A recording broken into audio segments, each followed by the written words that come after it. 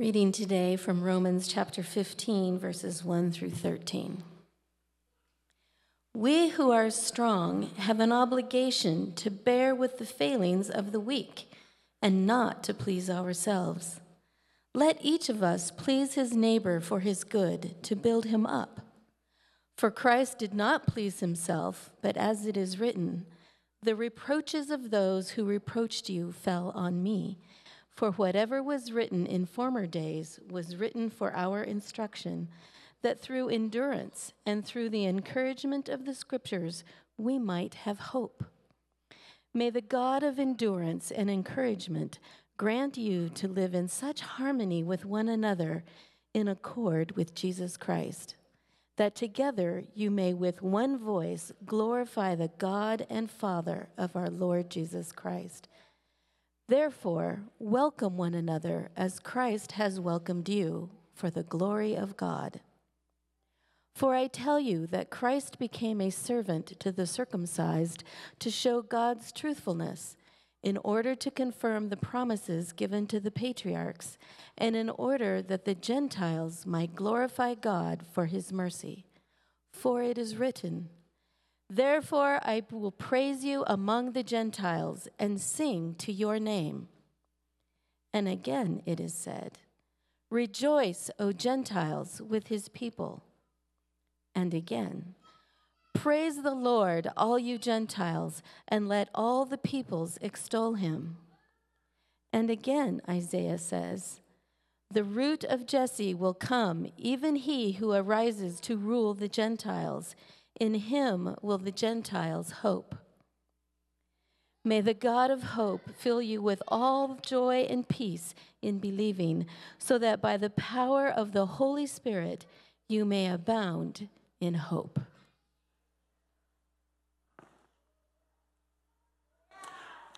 We're in the book of Romans. We're in the book of Romans and enjoying the book of Romans. I hope you are enjoying the book of Romans as well. Are you guys enjoying the book of Romans? Yes, it's fantastic. If you weren't sure about that, I'm hoping you're going to say yes from now on. We're coming to the end of the book of Romans. We are in this final series called Followers of Jesus.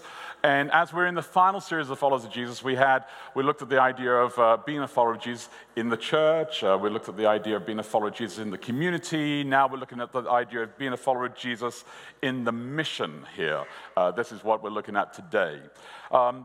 Let me ask you this. How many things are you absolutely certain about? I mean, if you could say definitively, I just feel like this is absolutely, I am certain about this. So would you say 50 things you could list off? 20, 10, 5, 1, 0. All right, yeah, see, some of us really live kind of in a very black and white lifestyle where it's just like, yes, my granddad, my grandmother, she said so, therefore I believe it's done. It's really easy for me. Some of us live in the lifestyle of where it's like, I like yes, I like no, I like in between, I love that kind of relativity, that kind of unknown. And so there's no real kind of definitive. I'm just kind of like living in that tension all the time. Let's be honest, it's actually much easier to decide what is definitively right for someone else, isn't it? I mean, for ourselves, it's kind of hard, but to decide for someone else is much easier. But for ourselves, sometimes it's a little bit difficult inside there. And it's just easier this way because we don't have to be inside the situation. Becky and I, my wife and I, we have some friends in England, believe it or not. So we have some friends in England who are both medical practitioners, and one of them, their job is to actually help people to make the decision of how to end their life well. And the other one, their job is to make sure that they never end their life, to do everything in their power to make sure they can save their life and keep them alive, right? Can you imagine the interesting conversations that couple has in their life, right? What do we do about the dilemmas? How do they make those choices? How do you decide? How do you decide? How do you decide what is the right way forward about that? With all the types of policies and principles that you can have in your life. We have them for doctors, we have them for lawyers, so that the jury can determine what is reasonable doubt. We have them for CEOs and CFOs and COOs. We have them for human resource directors, so we know how to hire and fire people.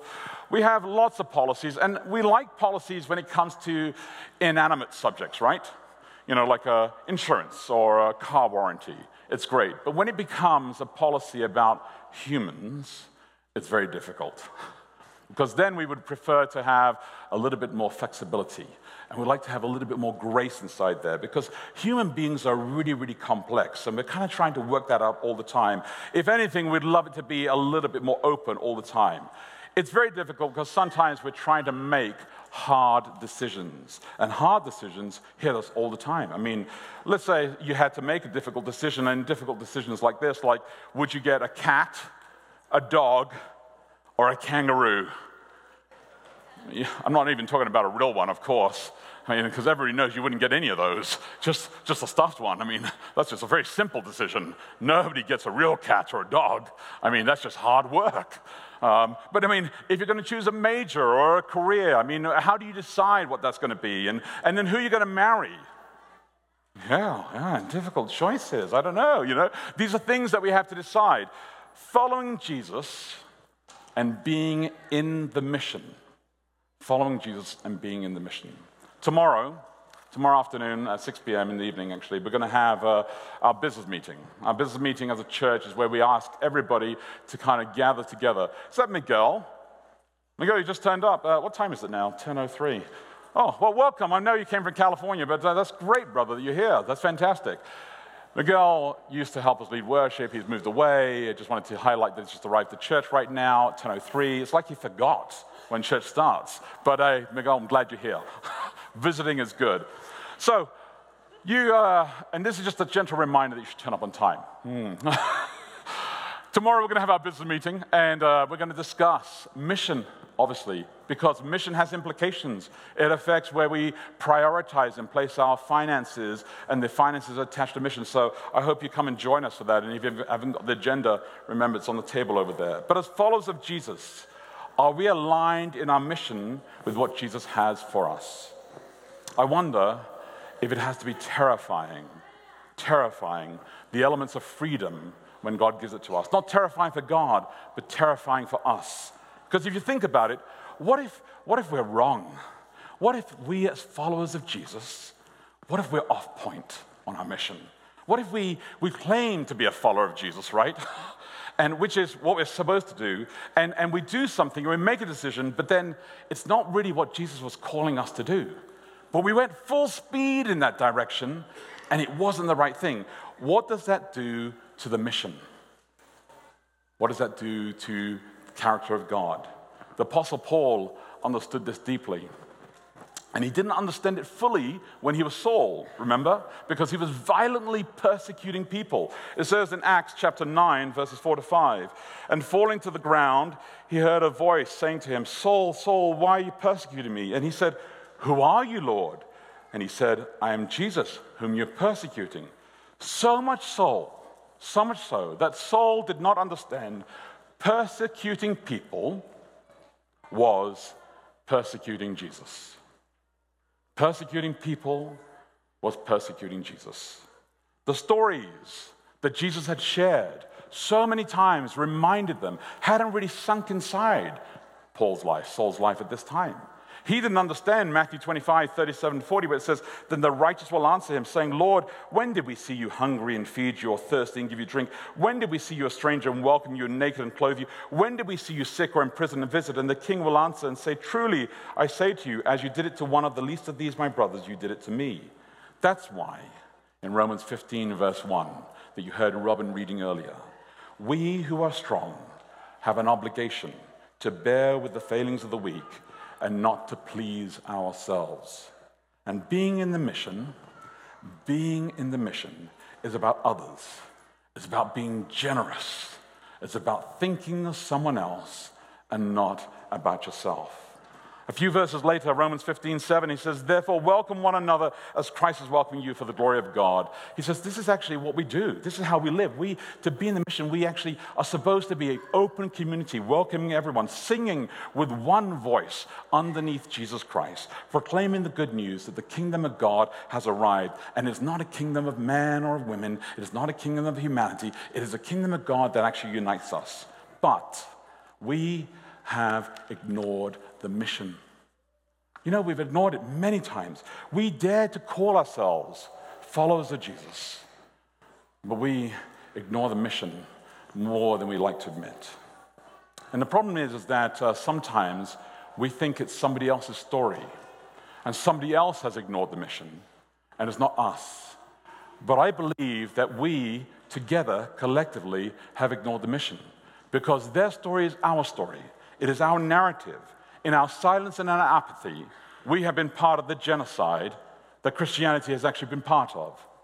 When the early church struggled to accept women and struggled to accept Gentiles, which is what Paul was constantly raving on about, when Emperor Constantine embraced the name of Jesus Christ and embraced a follower, embraced Jesus, who, by the way, was tortured and killed, and then made the empire torture and kill others. So he says, let me follow this guy, Jesus, who was tortured and killed, and then let me go torture and kill people. Entirely opposite. When for the next 1,000 years, the Christian church amassed power and wealth and pillaged and plundered and raped people all over the empire. When Christopher Columbus, who was a double agent working against Portugal and Spain against each other, when he, under the direct leadership of the church, went out to all sorts of places and damaged people all over the place. He went to Haiti in the Dominican Republic in 1495. He captured 1,600 people, put them on the ships. He referred to them as cargo. And this is what he says in one of his journals. It is possible, with the name of the Holy Trinity, to sell all the slaves which it is possible to sell. Here, there are so many of these slaves. Although they are living things, they are as good as gold. He would offer girls as young as 9 years old as sex slaves to his staff. This is Christopher Columbus. In 1552, Dominican friar Bartolomé de las Casas wrote about Spanish Christians. With my own eyes, I saw Spaniards cut off the nose, hands, and ears of Indians, males and females, without provocation, merely because it pleased them to do so. And so the quote will continue. Later, he was to record, we can estimate very truly and truthfully that in 40 years that passed, with the infernal actions of the Christians, there have been an unjustly slain more than 12 million men and women and children. In truth, I believe, without trying to deceive myself, that the number of slain is more like 15 million people. How is that even possible, right? That we would call ourselves followers of Jesus in the mission. It didn't get better. It hasn't got better always. The abuse of Native Americans, the Sand Creek Massacre, 3 hours drive from where we are here in Colorado, the enslavement of African people, the oppression of anyone who is different. And this is so far off the mark of who Jesus Christ is, of who God the Father is, of who the Holy Spirit is. And yet it's the opposite of it. How is that even possible to say that this is the mission? Can we reclaim the name of Jesus? Can we? Can we reclaim the name of Jesus, or has it gone too far? Can we reclaim the name of Christianity, or is it just an anathema to us and to other people to say to someone, I'm a Christian, I'm a follower of Jesus, and people are like, oh, horrified. Oh my goodness, that's disgusting. Or can you reclaim that name and say yes? Can we reclaim the name of our tribe, Adventism, and enjoy that? Can we reclaim the name of our church here in Boulder for all the sins that our church has done and all the wrongs that our church has done? Can we reclaim that name? Can we even reclaim the name of our school, Vista Ridge Academy, for all the things that it's done wrong and say, yes, it is ours? And here's the thing. Can we reclaim our own name, Japhet de Oliveira, my name? Can I say that I am a follower of Jesus for all the things that I've done wrong? Can you look at a person knowing the things they've done wrong, and still say that they're a follower of Jesus? Would you be a follower of Jesus if you know all the things that someone's done wrong? It's tough when we do things wrong. Even so, when we profess and we wish to uphold the responsibility to be in the mission, right? And we cause so much pain to the name of Jesus Christ and to the cause. Yesterday, with all the fires in Northern California, I've been talking to my brothers, a group of us who are on a group text together about the loss, and we've been praying through this because we know so many people out there. And I watched beautiful moments online and texts flying all over the place about people offering, free counseling services and all sorts of support that they can do, food and so on. But I got this text. I removed the names from this text so that to protect the identity of some people. So here's the first part of the text. You can place your own name inside there. You could say, Reichschneider, family, lost 3 homes in paradise. Parents, sisters, and brothers. And they called Weimar to ask for shelter. Weimar is wait, go back. They called Weimar to ask for shelter. Weimar is a health institute out in California, because this family, just one example, lost all of their homes and everything and said, hey, can you help us out? And Weimar is a health institute, an educational institute out there. And they were told plenty of room, including a lodge with 30 beds, but only open to Adventists. They do not want drinking and smoking on the campus. Then they will reply, Lord, when did we see you hungry or thirsty, or a stranger, or naked, or sick, or in prison, and not help you? And he will answer, I tell you the truth. When you refuse to help the least of these, my brothers and sisters, you will be refusing to help me. Will Jesus turn around and say, I don't know you. I gave you those talents, and you buried them. You found a great excuse not to get involved. You found a great excuse not to be engaged. You found a great excuse not to support the mission of the church because you're ticked off with something. You're upset about something. You're not happy about something. And whatever it was, you held back. You have a bigoted view. You became something else, and you said no. And it was no longer about the mission. It was no longer about the kingdom of God. It was no longer about what God had called you to do. Your prayers, your resources, your skills, and your time all vanished away. And what you did is, you got a hole in the ground and you buried your 2 talents into the ground. You know the story I'm talking about in the Bible. And Jesus will come around and say, why'd you bury it? I gave you 2 to invest it, to build the kingdom of God.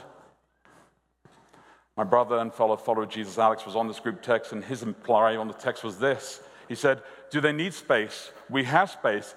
Give them my number to text. We all hit up on the text straight away with the little heart emojis, right? Because it's beautiful, right?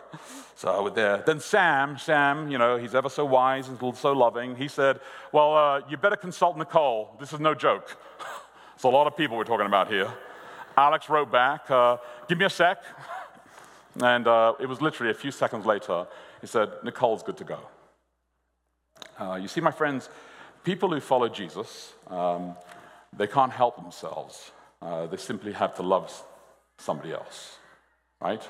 There's no barriers. There's no conditions. It's about mission. And it just becomes so simple. It's not a difficult decision. You don't have to have a policy. You don't have to have a principle. You don't have to have it documented. You don't have to think, is this a hard decision? Do I understand? What does it really entail? When you follow Jesus Christ, it's simple to actually love somebody else. It's simple to invest your time and your prayer and your resources and your energy. You're just driven by this because you're like, it's worthy to care for somebody else. People get this. Being in the mission is not hard when you're really in sync with Jesus. So what I'm going to share with you now is just a beautiful Holy Spirit moment. Every week, I'm in conversations with people or having Bible studies with people, groups or individuals. And if you want to know what some of them are like, what some of the Bible studies are like, you can go to our website, boulder.church/Bible. And there's several options inside there. One of those is called Reset, all right? And so every Friday morning, Shannon and I, we meet at 6 o'clock, and Friday morning we are going through the Reset Bible study. This is where we take the book Steps to Christ and the Bible, and as we read through the book Steps to Christ, we stop every time there's a Bible text, and we read the context. It's phenomenal. It's really inspiring. So I never told Shannon this until yesterday. I said to her, I'm going to tell you something that's been going on for months, and I do this with everybody with Bible studies, and it's just one of the wonderful ways that God speaks to me, and I just wanted to let you know how God speaks to me so that you can start to see how God speaks to you as well, because I want you to start to connect these dots, all right? It's a wonderful thing that happens. So here's the thing. Months ago, long time ago, we chose this text. It was over 15 months ago that we even chose the book of Romans. And then months ago, we chose the passage and the series title. Months ago, we looked at the Paul and the passage, and we said, what's it about? Well, it's about Romans, this particular section. It's about community, followings of Jesus. And we said, what's this particular passage focus? Well, it must be this. And we said, it is in the mission. We wrote it all down. This is all decided back then. I did not decide when we were going to study this particular chapter in Steps to Christ, when this particular section was going to come up. In fact, we had to cancel last Friday, 2 Fridays ago, and so all of it is just timing of how the calendar works out. I kid you not, we open up the book Steps to Christ, we're on page 235. We're reading the book, page 235, and this is what it says. The Church of Christ is God's appointed agency for the salvation of men. Its mission, what? Its mission is to carry the gospel to the world. And the obligation rests upon all Christians. Everyone, to the extent of his talent and opportunity, is to fulfill the Savior's commission. I mean, it's like God knew that I wanted to know what the answer was for our mission. And he said, you know what? I think you're going to have a Bible study, 6 o'clock, the day before you're going to be preaching on the subject. I'll just tell you. It's okay. I know you got a lot of stuff going on. You may not have a lot of time. It's okay. I'll give it to you. So I said to Shannon, this happens all the time.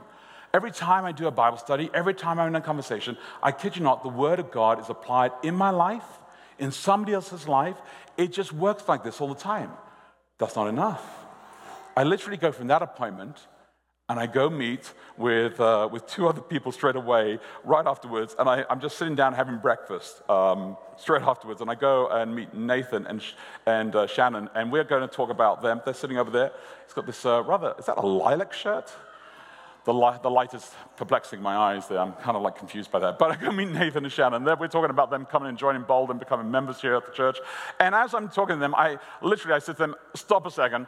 I'm going to have to run out and go get my copy of the Steps to Christ, because I just read something inside there this morning that just speaks into your life as well. And then I run back and I read to you about how God is calling us to be involved and engaged. It was literally just like it spoke to them as well. God has a way through the Spirit to talk to us about mission, because it is just so straightforward. We just have to be able to be open to respond. We have so many friends all over the world and so many people that we know. Becky and I have some friends, Tim and Megan Williams, who live in California.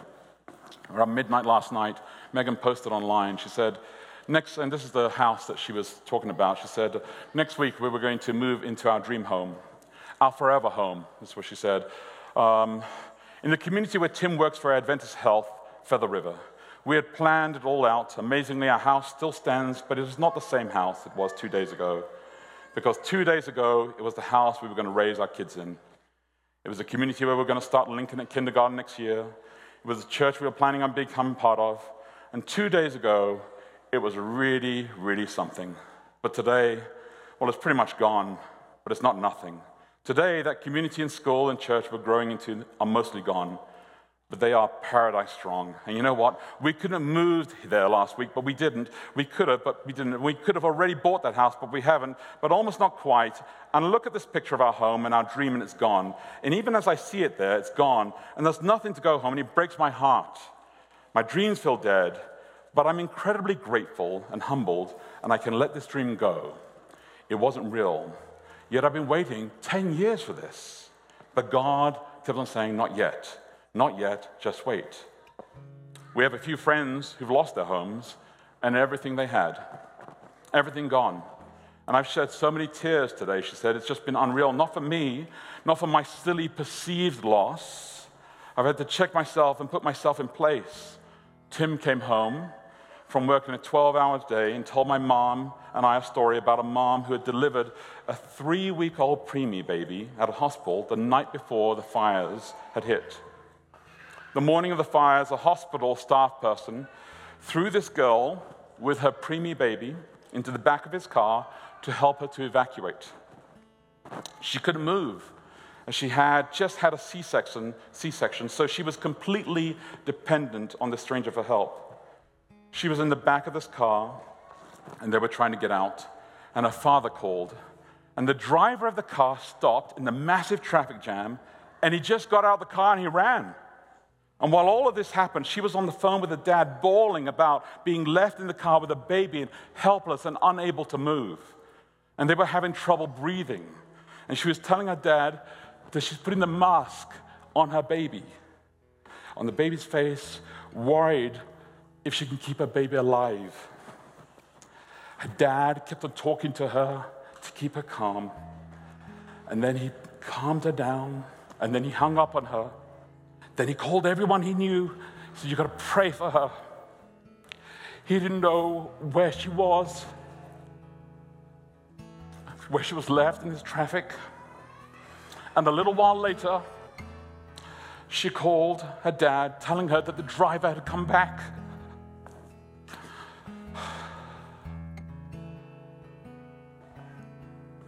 He'd come back to get her and the baby when most of the others had just ran away. He had worked out a way to save them. And he made his way to this hospital in Chico where they met up with the father, and eventually everyone got checked. And they were okay and they were safe.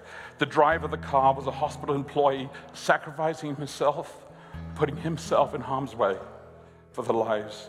Tim read the story. She said, just bawling the entire time.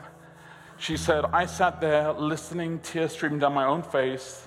I've lost what I thought was my dream. But this girl almost lost everything. And the only thing that matters sometimes is our heartbeat." There's so many small stories like this, just like this one. People doing amazing, heroic things. People who we are talking about. People putting others first. These are catastrophes and devastating. But what it comes from, all of this chaos, when there is no understanding of where to go forward, when there is nothing left, there is hope. There is always hope. And this is what Paul says in Romans 13:15. He says this, "May the God of hope fill you with all joy and peace in believing that by the power of the Holy Spirit you may be bound in hope." I am tired of us not understanding how simple our mission is. Aren't you? I'm tired of us not getting it and being stubborn and selfish because we don't understand the mission. Get out, leave, be gone, get thee behind me, Satan. Go repent. Get yourself sorted out. Go talk to God. Get your life sorted out. I am a broken human being, and you're a broken human being, and we all need God. And God's called us to do one thing, to love the sheep. That's our mission. That's our mission. It's just to love the sheep. And there are more important things for us to do. And that's all it comes down to. And we've got to find a better way to do it, my friends. We've got to find a better way to do it. The only ones who are going to unite us together, not going to be our brands, not going to be our logo, not going to be our saying, and not going to be our words. It's going to be the name of Jesus. He's the only one who's going to unite us together. So I'm asking you to spend more time with God in prayer. Spend more time with God in repentance and confession. And reunite yourself with Him, because when you do, our mission will fly.